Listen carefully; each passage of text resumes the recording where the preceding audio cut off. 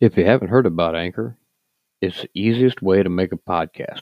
Let me explain. It's free. There's creation tools that allow you to record and edit your podcast right from your phone or your computer.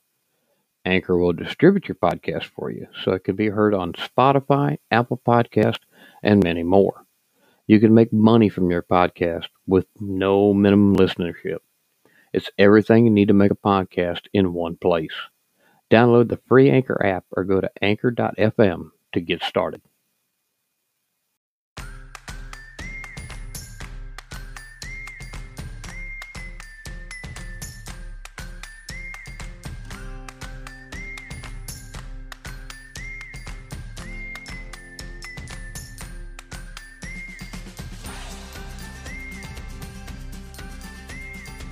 It's time for another episode of View from a Military Mind for 24 March 2020. Views and opinions about world and national events from the minds of the men and women that are defending and have defended our freedoms for the past 244 years. Unfiltered, unedited, and definitely not PC. If you're ready, let's move out. We have a guest with us on the show today, Kyle Riley, U.S. Army veteran and former military policeman. Welcome, Kyle. Thank you, sir. Are you ready for today's show? Yes, sir. Good deal. We've got a lot to talk about today. On today's show, we'll look at the effects the coronavirus has and will have on our nation and its military. We'll debunk the rumors out there about martial law and the increased activation of the Army and Air National Guard. We'll discuss the Posse Comitatus Act and how its current iteration affects military assistance to the states and communities. Our unit of the day is actually a naval vessel that is near and dear to our U.S. veterans' hearts. Let's see who remembers the Battle Cat. And of course, this day in history is researched by our in-house historian, CA. We'll get started right after the break.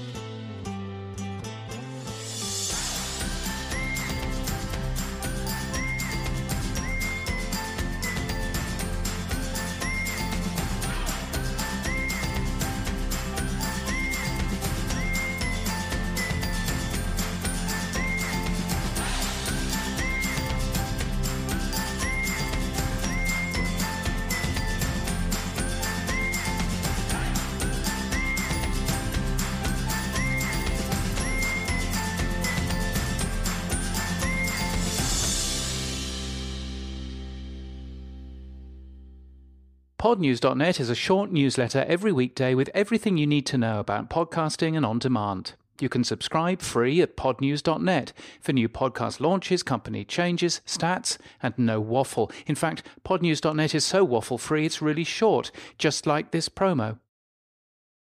All right, welcome back. We'll start off our first segment. We're going to get into the national effects of the coronavirus, how it affects what's going on. And the effects or impact of the coronavirus will be wide-reaching, from economic, societal, travel, even national security, with the breadth of the spread not fully known nor predictable. The actual depth of the impact may not be known for some time, possibly not until the next year. I know, Kyle, you've traveled around a lot here in the past couple of months or so. Even went out as far as to San Francisco. What kind of impacts do you see out there? That was the early onset of the coronavirus. We're just finding out about it in China. What did you see out there? I mean, really, people are just going crazy. You know, it's weird. The people where I was living before, you know, they were really kind. They were really, you know, they really took care of the elderly. But now, say I went to Walmart and people are just running everywhere and freaking out because somebody else touched their cart or something like that. And, you know, it's just crazy. Just all about number one and not worrying about their fellow man and trying to take care of each other. And we've seen that get worse as we've gone along. We've had the sudden run out of toilet paper and paper towels and handy wipes and your different things are used to sanitize, even the little bottled antibacterial stuff. I agree with you wholeheartedly. It's crazy. And answer me this question out there, someone, please. What in the name of God are you going to do with 50 rolls of toilet paper? I don't poop that much. No. I don't know whether you do or not, but I don't see where I can use this. The average. Actually, I think because I think somebody came out and said that some of the toilet papers came from China, so they wanted to grab some certain brands of toilet paper and hoard that just in case another toilet paper came through or something. Yeah, and that's one of the myths that's out there about this coronavirus. They're talking about it, products coming from China or in the Asiatic countries. That is the biggest BS that's ever been put out there. Okay. This only lasts for a certain number of days, and it takes weeks, if not a month, to ship this stuff from China or Japan or Taiwan or Hong Kong, wherever it may come from. It takes weeks for it to get here, so that stuff's going to die.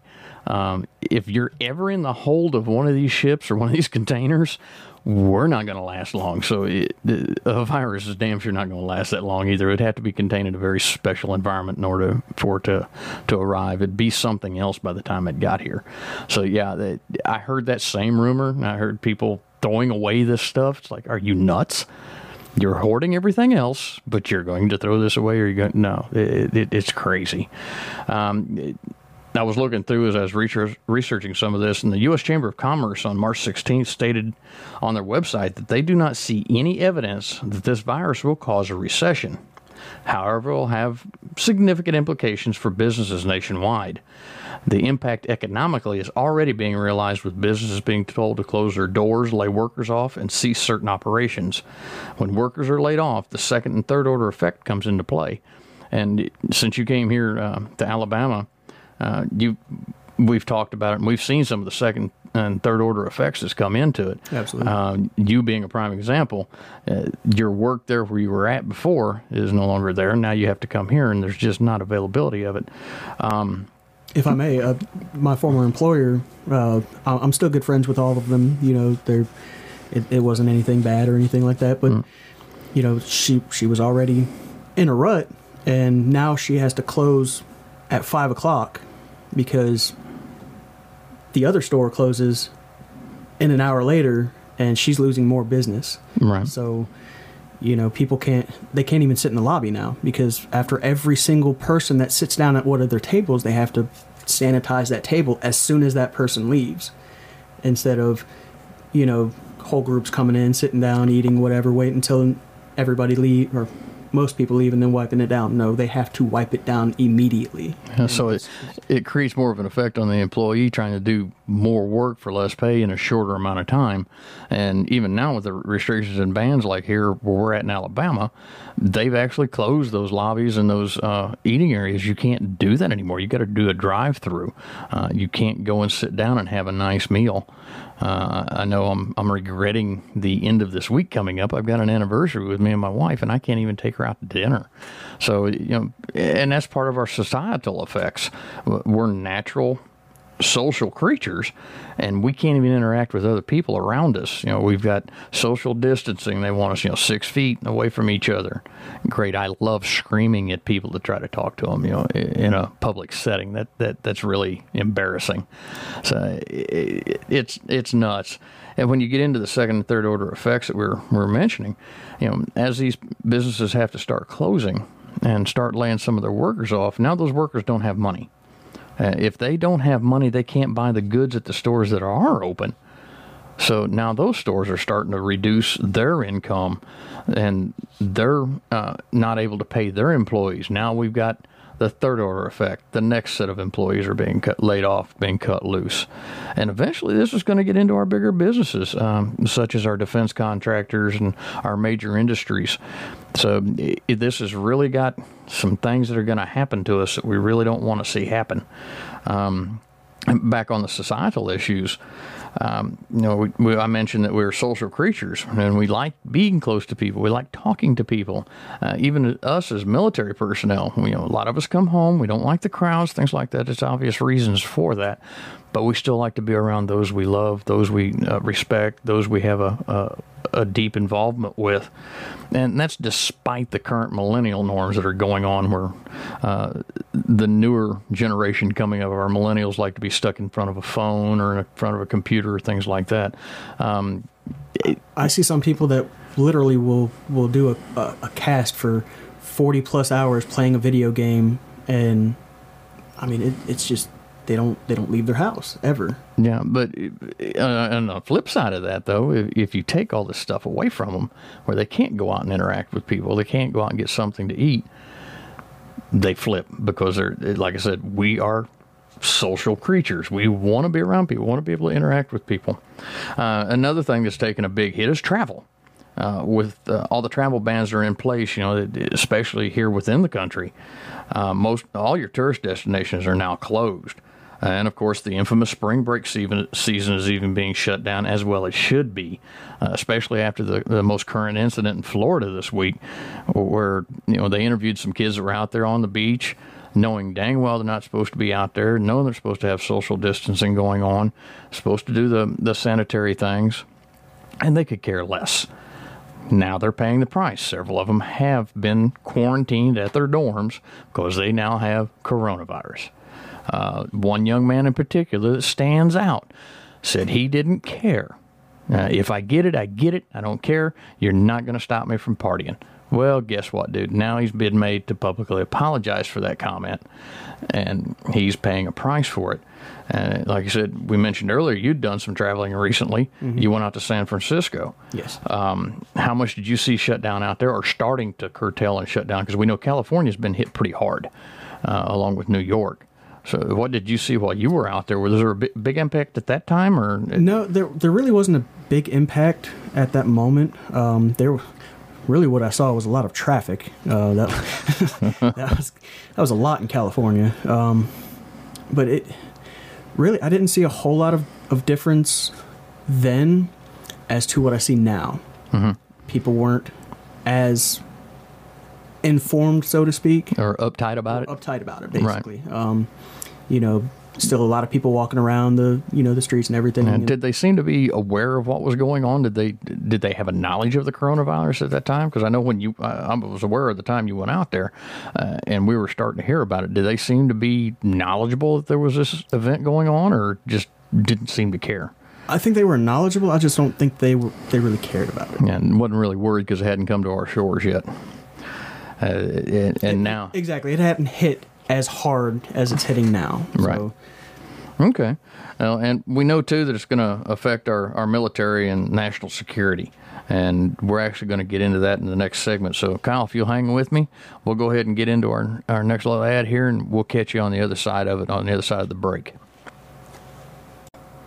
Whether you arrive by land or water, there's no mistaking the beauty and serenity of Ditto Landing. Located on the picturesque Tennessee River at the southern edge of Huntsville, Alabama, this marina is nestled in lush greenery and surrounded by serene mountain foothills. Bass, brim, and catfish are plentiful in the sparkling waters where sailboats and yachts cruise side by side. Along with water recreation, Ditto Landing plays host to many special events throughout the year. Located at 293 Ditto Landing Road Southeast in Huntsville, Alabama, stop by and see all there is at Ditto Landing, or give Brandy Quick and her folks a call at 256-882-1057, and they'll let you know what's going on in the most beautiful spot in North Alabama.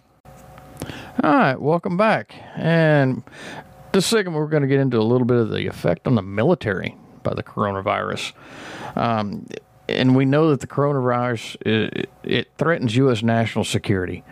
And a lot of people are like, well, how in the world does this happen? With our military being focused so heavily on supporting communities and states and the nation with hospital ships and medical tents and trying to get things set up using both active duty and National Guard, it takes our leaders of the military's focus off on what's going on. And now we've got coronavirus and troops in Afghanistan. I think, don't quote me on the number, I think I said we got like 5 or 8 or 10, something like that. I think it's 10 troops in Afghanistan have now got the coronavirus. baffles the shit out of me is how they got it, but it is what it is. We're getting in places we didn't expect. We've also got issues, incidences of it in Iraq. So this thing is very widespread. When you've got this going on with your military personnel, it takes our military leaders' minds away from what's going on. I know, Kyle, you were a military policeman, and that can have some devastating effects for an MP on duty when now he doesn't have the manpower. What do you think the effect's going to be on the ground? You're going to reduce the manpower, which means the number of... You're going to reduce the manpower overseas. You're going to, Yeah, we have a lot of things going on where we've got to have these people in place. We've got to have the combatants on the ground in case of attacks and things like that. And of course, the EMPs man the checkpoints. And if you reduce the number of men on that checkpoint, men or women, excuse me, we don't have very good checkpoints. We don't have very good security going on at that time. And it gets into our intelligence even, especially when some of our intelligence agents get infected with this. Now we've reduced the amount of SIGINT and HUMINT, which is signals intelligence or human intelligence that we may get, because we don't have these intelligence professionals out there. And the military assets are now spread out far and wide all over the place, trying to help calm the spread. It's really crazy. Now, I know with the active duty doing what they can, because they are restricted by the Posse Comitatus Act. A lot of people are talking about martial law and things like that. We're going to get into that in the next segment, using the National Guard and the Posse Comitatus and what our active duty folks can do. But as far as this threat to our national security, it is a big threat to national security, because we can't do all this with a major pandemic and still be able to protect everything that's going on when we start drawing off of our national security assets. Now, of course, the USS Comfort, or USNS Comfort, and the USNS Mercy, the two hospital ships, we've used those around the world for natural disasters and things of that nature. Now they're being utilized here in the States. And again, we're drawing off of our military personnel to staff these ships, to provide the medical personnel to be able to help the communities that they're going to. I'm aware one's going to New York, and I think they just relocated one to Los Angeles, which has the largest number on the West Coast as far as the coronavirus is being indicated. So, here we're drawing off of our military, and that's their job. Don't get me wrong. And we do it proudly. As veterans or active, we do the job proudly. But we're reducing our available manpower out there. And Kyle, what do you think about all this mess? I mean, do you see it having a major impact on the military? I do. If any personnel from the military gets sick, that also cuts into, our security itself. If they're coming back and they're getting this virus, they have to be quarantined. They can't do their duties. They can't go out and exercise and be fit for their duty. And, it'll affect it. Yeah. And even with the social distancing that we're using, that's almost next to impossible to do on a military base. You're so close confined and close quartered, both living in and work. Just on the base where I was recently at, Fort Bliss, everything's right there, close together. And doing the jobs that we did in aviation, you're right on top of each other, because you're working on an aircraft that it may look large, but when it comes down to working on it, it's really not all that big. You might get a couple of people up there and plenty of space.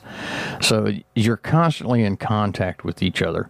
And all this social distancing, all that doesn't work really well for military personnel.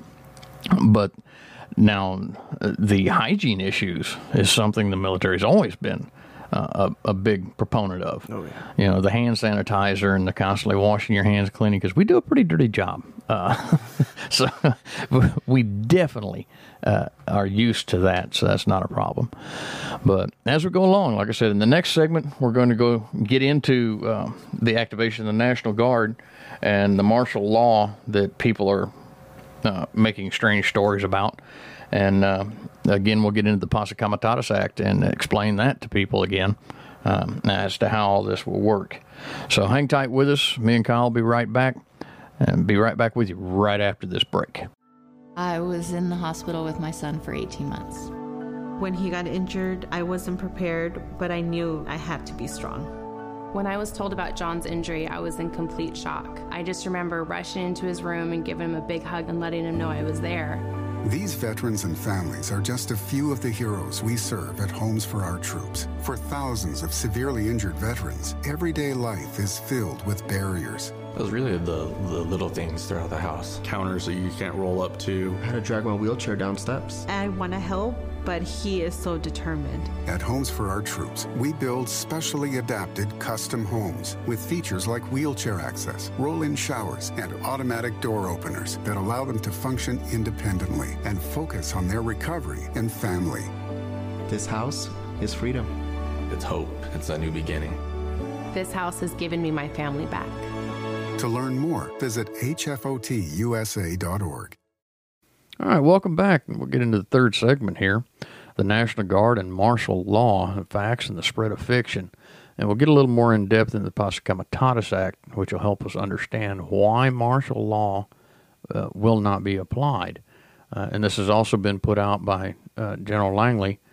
The chief of the National Guard Bureau has made it very, very clear, and people just aren't listening, that there will not be martial law. There's not a reason for it. So now in Baltimore on Friday last week, the Maryland National Guard was deployed to the city of Baltimore. Now, a little background on that. The city leaders in Baltimore were upset because people were defying the prohibition of social gathering and non-essential business were supposed to be closing. And the people just out and out were defying that. While the citizens had not yet received a shelter-in-place order, the city was quickly locking down, and a ban on all non-essential travel may not be far behind, which we know now at this time that all this has occurred. Now, according to the Baltimore police chief, Melissa Hyatt, it said it's frustrating and short-sighted to see some disregarding the safety of their neighbors and risking the spread of COVID-19 for the purpose of socializing. She also stated that we have a duty to enforce the law within the authority that we were granted for the community to understand the magnitude of this pandemic. Now, Maryland Governor Larry Hogan has prohibited social gatherings of more than 10 people and also ordered many non-essential businesses to close. Yet many individuals and businesses in the city, despite warnings about the potential health threat posed by the coronavirus, defied the order to self-isolate.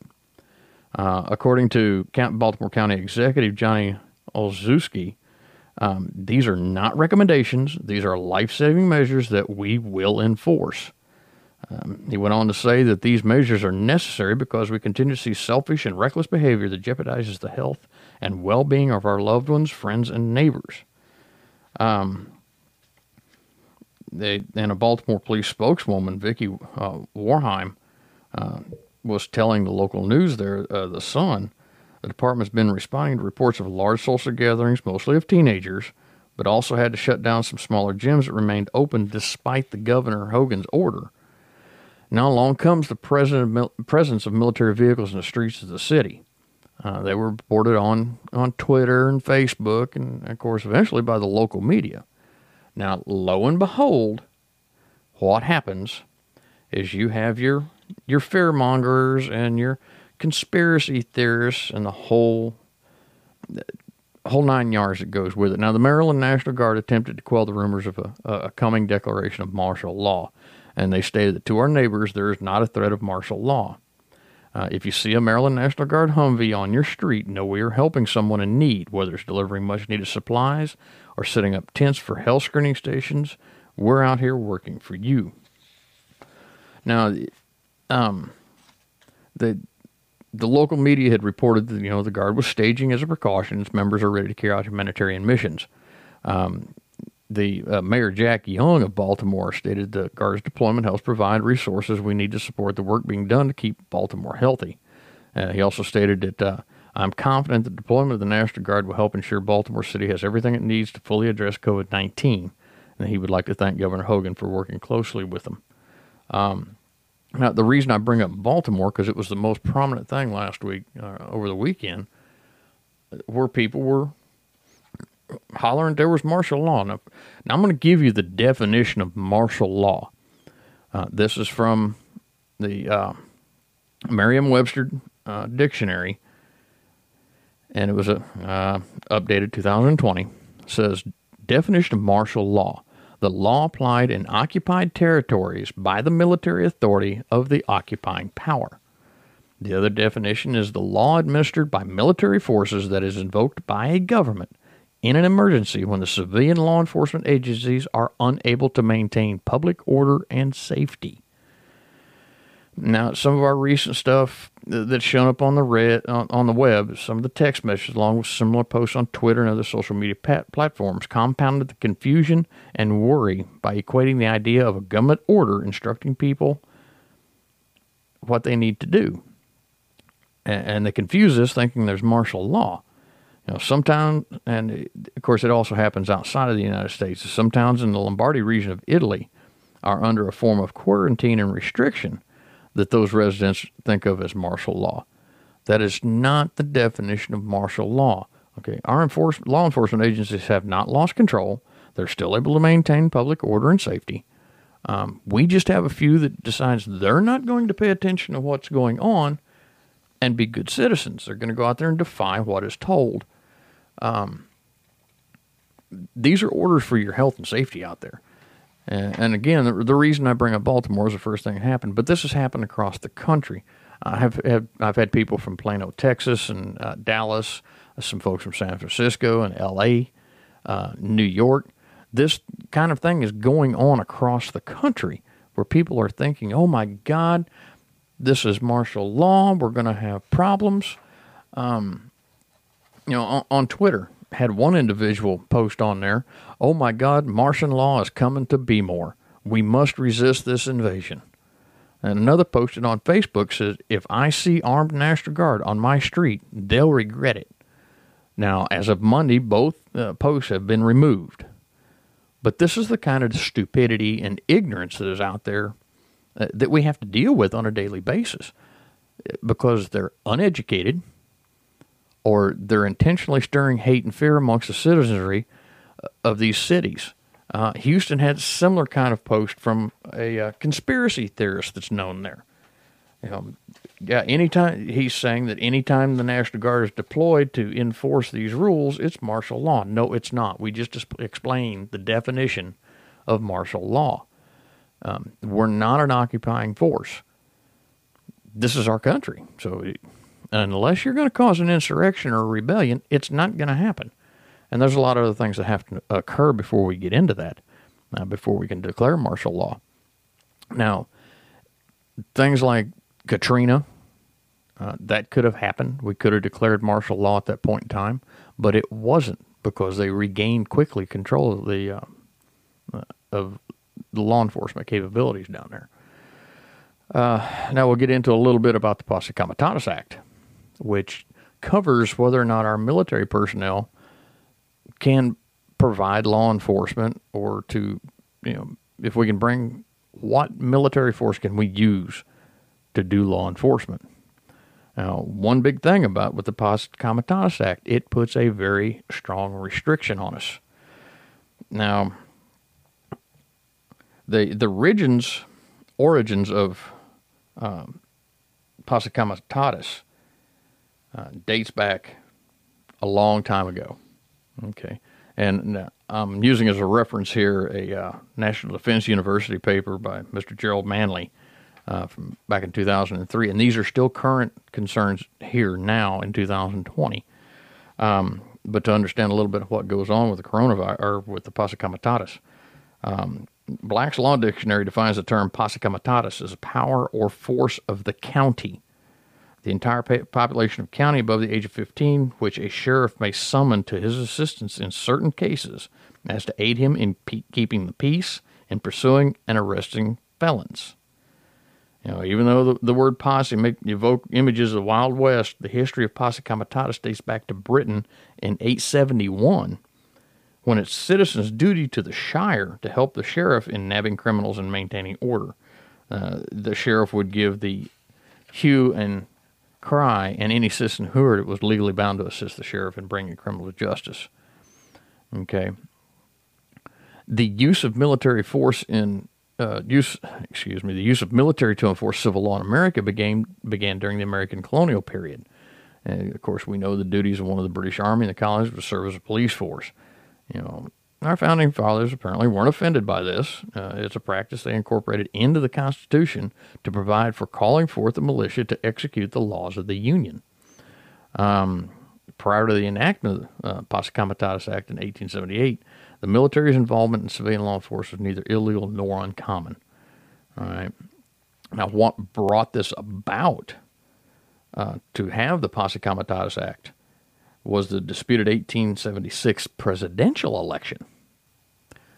At that time, the Republican president, Ulysses S. Grant, directed the Army to guard polling sites throughout the South. Now, remember, this is after about 10 years after the Civil War has ended. We're still having issues down there with people being able to vote and denial of polling and things of that nature.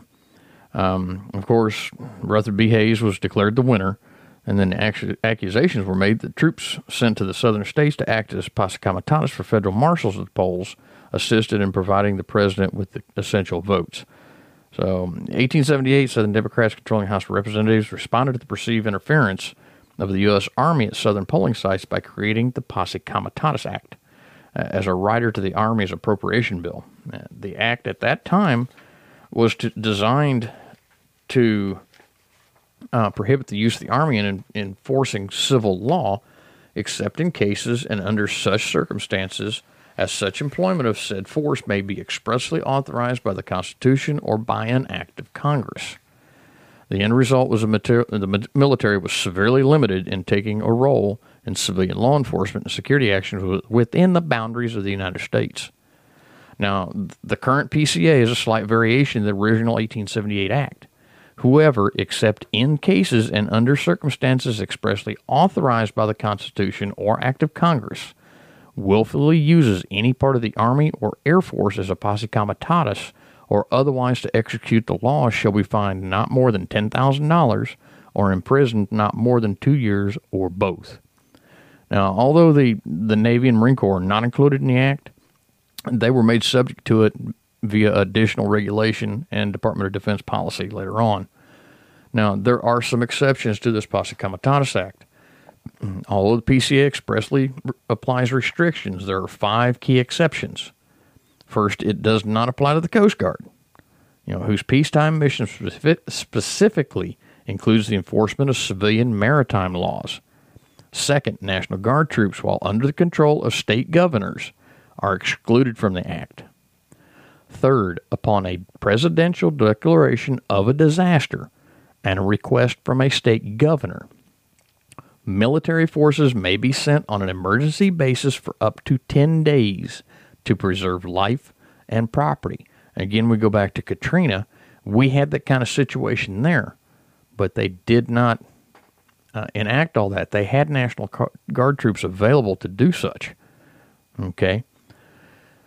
Fourth, pursuant to a presidential power to quell insurrections, whenever the president considers that unlawful obstructions, combinations, or assemblages or rebellion make it impractical to enforce the laws of the United States in any state or territory by the ordinary course of judicial proceedings, he may use such of the armed forces as he considers necessary to enforce those laws or to suppress the rebellion.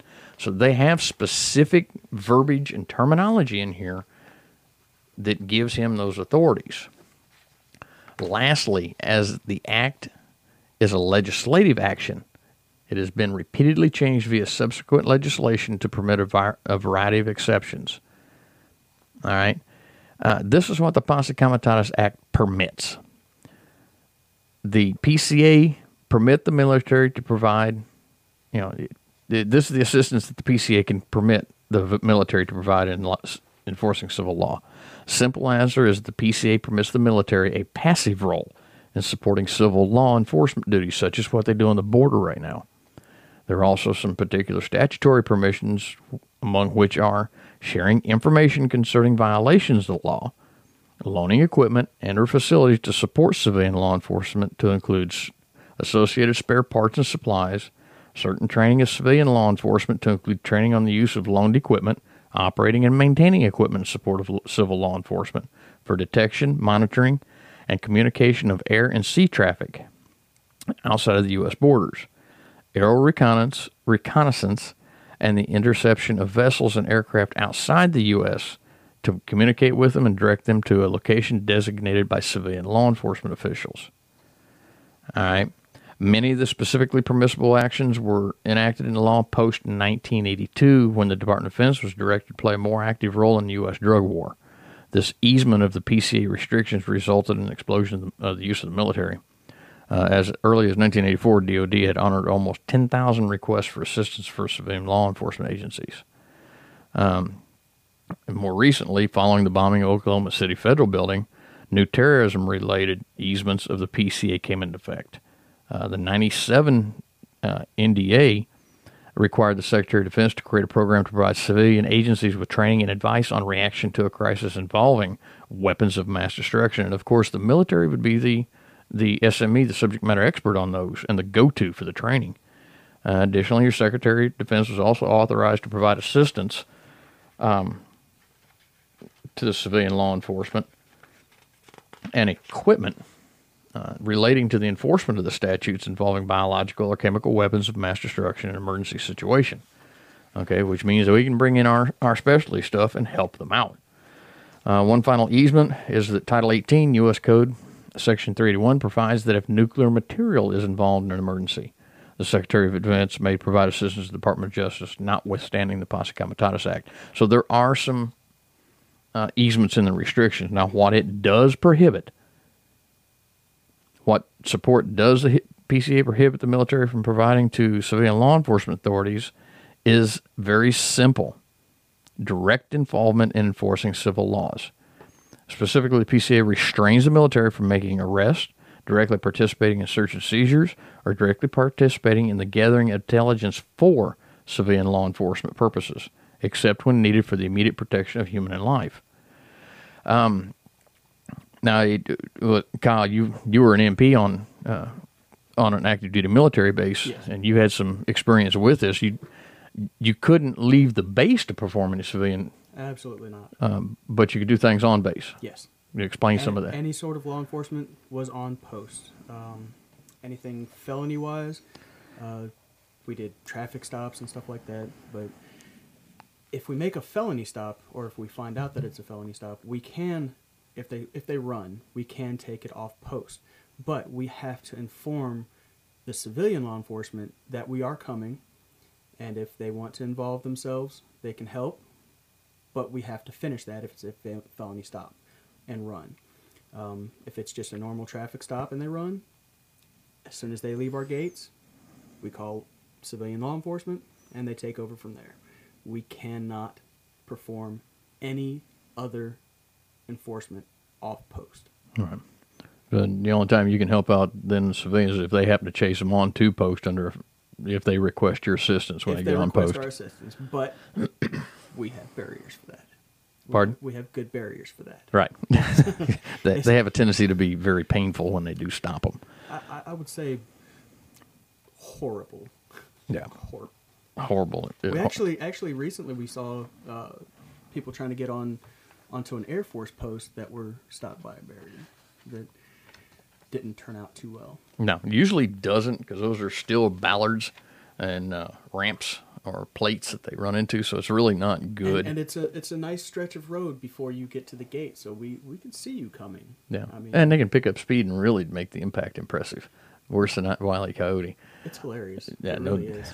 I've seen it a couple of times. Yeah, and don't get us wrong, we're not making light of these things. It's funny that people are actually that ignorant to try to enter into a military base knowing that these security measures are in place.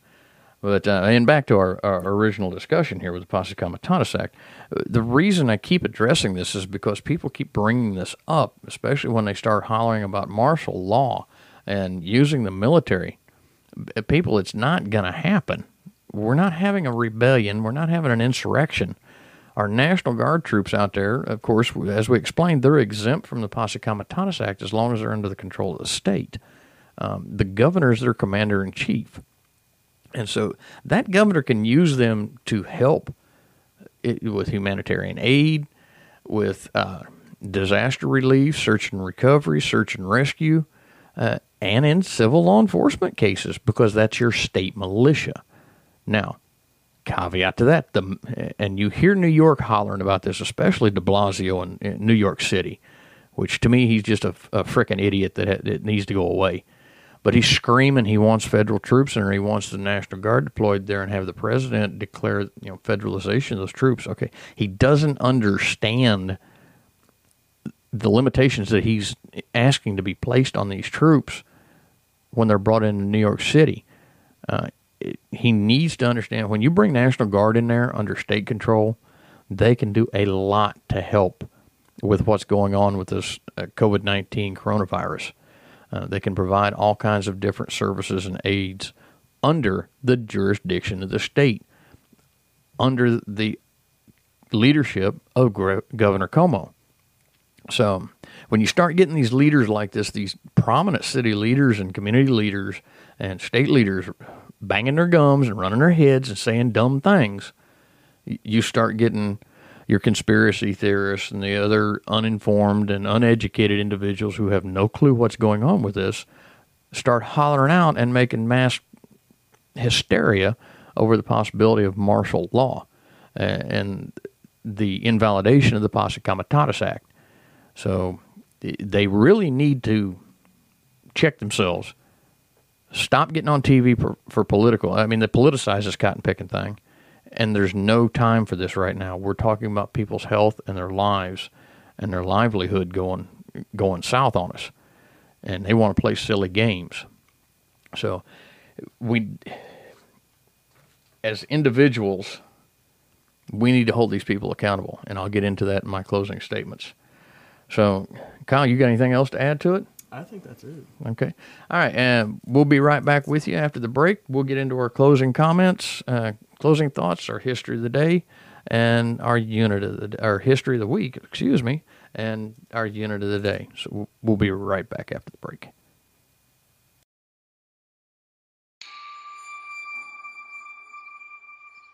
What do you see in a parade? You see children with their flags, families clapping and laughing.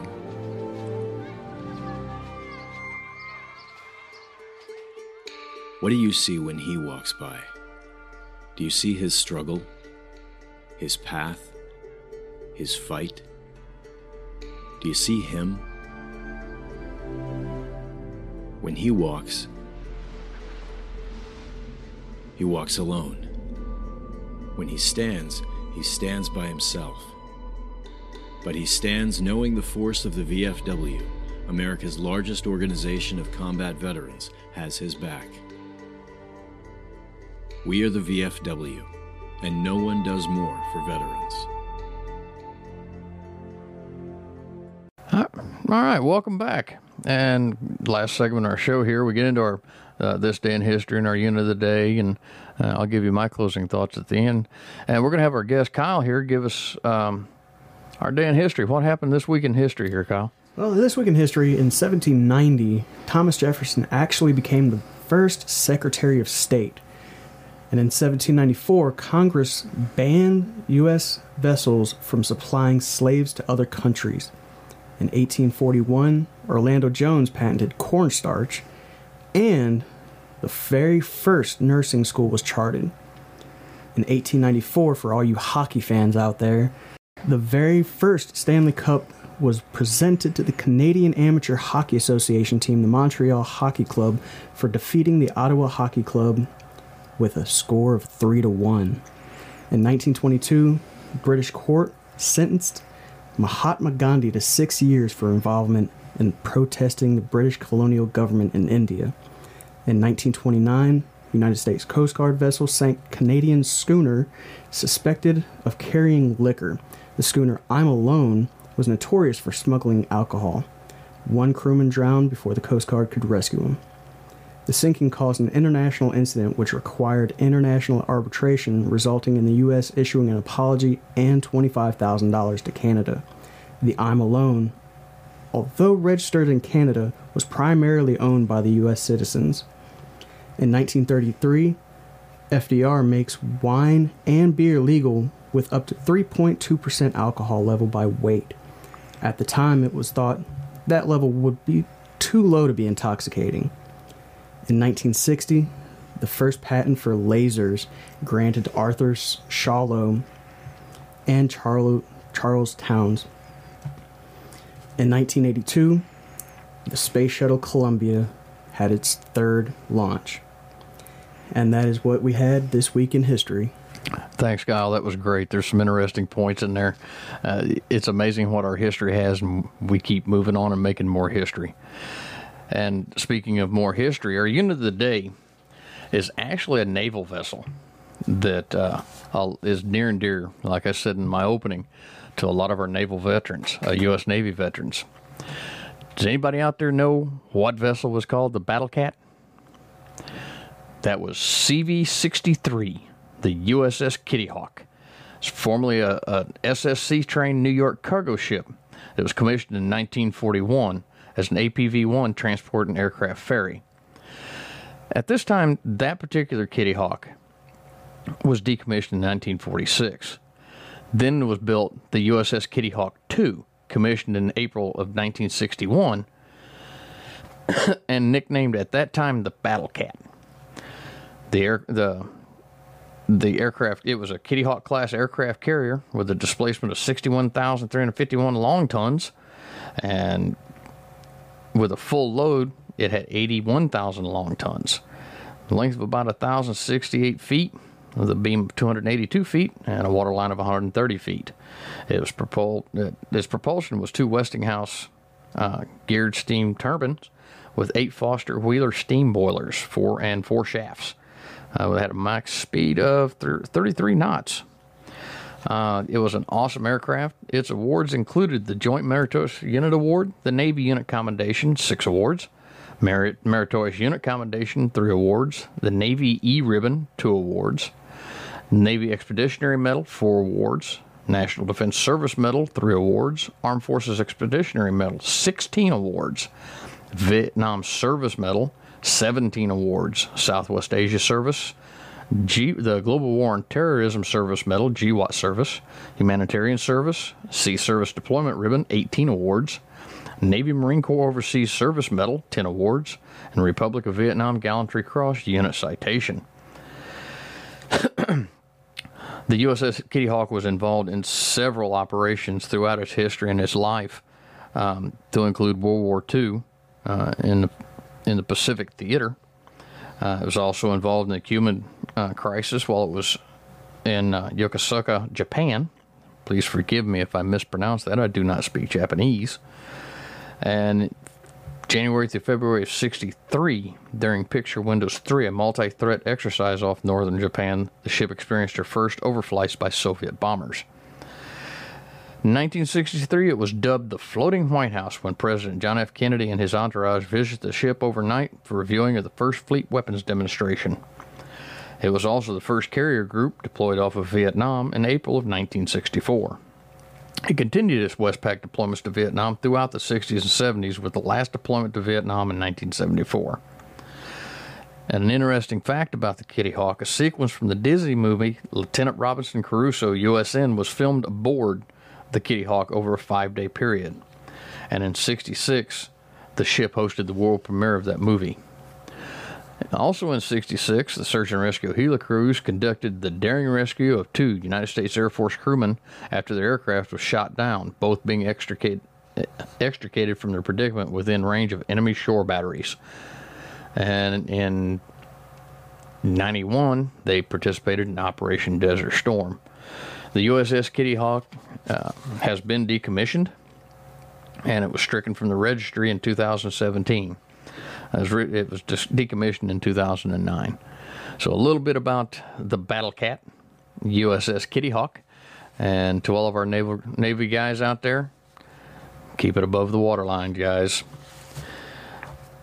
All right, in our closing thoughts today, the biggest thing that I can think of And the biggest thing that goes on my mind this week and going forward is about the coronavirus and the impact it's going to have on our nation and our families and our the individuals that we know and hold dear and close.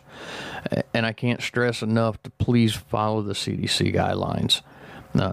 These are the experts and the professionals out there. They've been trained and they know how to deal with these things. Granted, this particular virus is unique and mostly unknown to us and unknown to them, but they know how to get the basic things put in place to try to protect us. Wash your hands for 20 seconds with a good soap or use a hand sanitizer. Cover your face if you cough or sneeze. If you have to, granted, they say for a healthy person, the mask doesn't help, but if you're sick and you're coughing and you're sneezing, you're hacking up, go ahead and wear the mask just for precaution. Pay attention to the warning signs of coronavirus. We've all heard it's flu-like symptoms with shortness of breath and fever. Get seen by your medical professionals. Call them first. Unless you're so desperately ill that you've got to get into the doctor, call them first and tell them what your symptoms and signs are and see what they have to tell you and see what they can do to help treat that. To those out there that like to hoard things, stop it. You can't use 100 rolls of toilet paper within 2 to 3 or 4 weeks. There are people out there that cannot get to these stores that have a hard time, the elderly, the disabled, and even the men and women who work every day don't always have a chance to get there. By the time they do, you've been inconsiderate and been an ass and taken everything that's in the store shelves. Me, on a personal basis, I've gone at 9 o'clock in the morning to our local Costco, Sam's Club, Walmart, wherever it may be, and people have already been there at 7 o'clock in the morning, please, stripping of toilet paper. Come on, use common sense. You don't need that much. Same way with hand sanitizer. Use it the proper way. And with all the bills and stuff coming out, our government is trying their best to do what they can. President Trump is doing what he's knowledgeable in doing, and he's relying on his on his staff around him to advise him. And he's got good people in place to try to control this coronavirus. So, but hold our politicians accountable. We've got bills in the House and in the Senate right now to provide money and aid to the people on the ground, the grassroots, but they're playing games with it. Okay, yeah, I know everybody's going to holler, well, the Republicans did this and the Democrats did this. The biggest problem we've got right now is in the House. Nancy Pelosi there, like somebody said, the Wicked Witch of the West flew in on her broom and started playing these games with this cotton-picking bill, wanting things for windmills and solar power and Planned Parenthood, and stop it. People, whether you're red or blue, left, right, Democrat, Republican, hold your politicians to the fire. Make them get this thing through without all this unassociated fluff and add-ons. This is a time to take care of the U.S. citizens. If you remember back during the impeachment situation, Pelosi stood the impeachment on Trump not providing aid to the Ukraine. Well, damn, here we got hypocrisy glaring for the U.S. people to see, for the American people to see, as she's withholding aid to her own citizens. So again, I say, hold these people responsible. Make them do what we elected them to do. Always remember, they work for us. We don't work for them. If they can't do their job, vote them out. Get them out of there. I mean, I would love to make that kind of money a year and have it for a long time, but I don't have that opportunity. Most of us don't. So let's hold the ones we put in office responsible up there and make them get this stuff passed through clean. Aid for us. All right? And don't spread rumors and falsehoods. We're not going under martial law. We're not going to be placed in all kinds of strange situations. Yes, some of our liberties are going to be slightly restricted, or some of you may think they're heavily restricted, but they will be restricted because we've got to stop this virus. So hunker down, hold your family close, Do what needs to be done. If your job is telling you can telework. Be at home. I mean, that's what I'm doing. That's how we're getting this podcast out. I'm not sitting in a fancy studio somewhere in downtown. I'm at home with my family and taking care of them. Taking care of my guests and people who come by. That's what we need to be doing. Start acting like the true American citizens we are and what our country stands for. So that's what I have to say for tonight. I thank everybody for listening. I thank Kyle for being a guest, and I invite you back, Kyle. I hope you enjoyed yourself. Oh, absolutely. That's great. And look, if anybody ever wants to be a guest on my show or would like to do it, and it can be done remotely, coronavirus notwithstanding, contact me at vfamm2020@gmail.com or go on our website, viewfrommilitarymind.com. Send me a message and tell me if you'd like to be on the show, or even if you have suggestions of what you'd like to hear on our show. By all means, send that to me also. You can also join up our Facebook group and our Facebook page, View from Military Mind, and there we have interactive conversations throughout the whole week. A little point for this coming weekend, on Sunday, we will have our next live show, which will be broadcast simultaneously, both as a podcast and live on Facebook through the View from Military Mind Facebook page. For those of you who follow Dust Off Diaries, it'll also be broadcast on there, and it'll be on my personal Facebook page. So by all means, join us. Until that time, be good. God bless America, and have a good evening.